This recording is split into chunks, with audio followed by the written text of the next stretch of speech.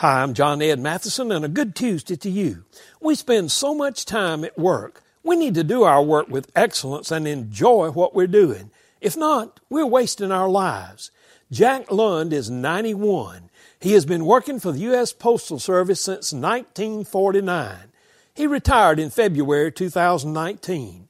He had a perfect 69-year record of never missing a day of work.